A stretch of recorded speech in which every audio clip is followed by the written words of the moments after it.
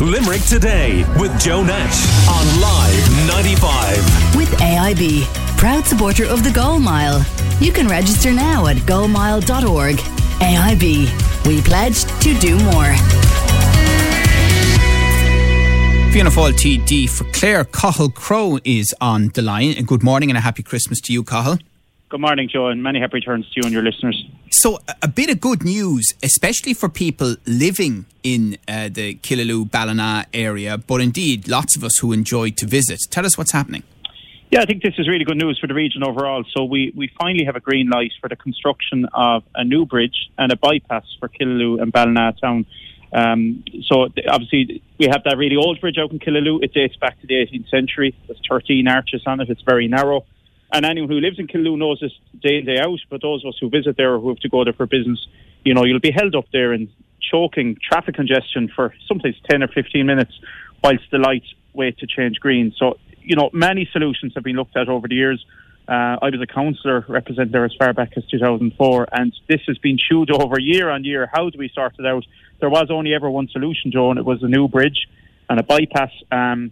Now that's green lighted, it's going to cost in the region of €44 million. The funding's there. And yesterday we got the good news that the contractor, John Sisk, has been appointed and works will commence before the end of March. Okay. 2022. Yeah, exactly. Not 5 years from now. No, thank God. And just in terms of the geography, where is it going to go? So I suppose the old bridge is staying there, and what we're going to have is a brand new bridge. There's some beautiful representations on actually online if people want to look at it after the show. But so there'll be a new bridge crossing below the town of Killaloe and Ballina, and you'll then have a 6 kilometre of new carriageway, mostly on the Tipperary side, giving relief to the R494 road. That's the road from Ballina that brings you out towards Bird Hill. There will also be another kilometre or so on the Clare side of things. There'll be a cycleway throughout, street lighting, footpaths, etc. So it'll really take the pressure off things. I also think, we've seen over the years various towns and villages bypassing Clare and in Limerick, and some people fear when these things happen. But actually, I really believe, heart and soul, we will initially see a traffic congestion being alleviated, but in time you will see more people being able to come into the heart of Killaloe to visit tourism sites, visit the shops, boutiques, restaurants. And that's really what we want as well. The town has to get its life back. Well, I think that what you've just said is proved by the beautiful village of Adair, where there was a proposal, must be 25 years ago now, to bypass it. That didn't happen, and there was a degree of local opposition to it. Now we know that there is a bypass coming, and I think everyone in Adair would agree that they can't wait for it. And I suspect it'll be similar in Killaloe and Ballina. Yeah, look, these things take time, and I really want to, on air, pay tribute to one or two people. The local councillor there, Tony O'Brien, has championed this for years, and a lot of the community activists. They've seen far too many false dawns, but they've kept it high in the political agenda. It's finally been delivered. You're right to mention it there, because that's I'm just across the border in Clare, but it's definitely off-putting. When you're trying to head to Kerry, and you factor in for a trip through Adair, you could be talking 30 or 40 minutes of traffic.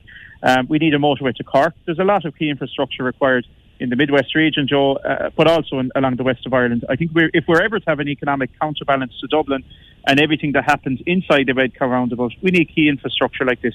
Yeah. And I love greenways. Greenways are nice to get the bike out and get your fresh air and exercise. But they're nice at the weekends. We do need motorways. We do need bypass roads for people getting to work, school, and being able to live lives, in the region. And do you think that, other than obviously delivery vans and trucks coming into Killaloe and Ballina, that there won't be any need for bigger vehicles and maybe a lot of vehicular traffic to go into Killaloe and Ballina anymore once this is constructed? Yeah, I think what's been lovely in the last couple of decades is, obviously it straddles the county boundaries of Clare and Tipperary, but the two towns kind of coexist. They operate as one. And indeed, it's only a stone's throw away from a place like Daly's Cross in Limerick as well. So it's almost the coming of three counties together. The communities live as one, but we do get a lot of tourists in there. But a lot of people, day trippers and people who might want to go over there and do a bit of shopping or browse around the town, they're often put off by the traffic. So I think what we'll have initially is, people who are bringing kids to school and going there for work will see a benefit. But certainly, I'm someone who lives over the road, and anytime I have to travel through Killaloe, I probably budget an extra 20 minutes, which isn't the way it should be, and now it won't be that way once this is developed. Okay, right. Sounds like good news. Thank you very much for joining us, Fianna Fáil, Claire TD Cathal there. Limerick Today with Joe Nash on Live 95. With AIB, proud supporter of the Goal Mile. You can register now at goalmile.org. AIB, we pledge to do more.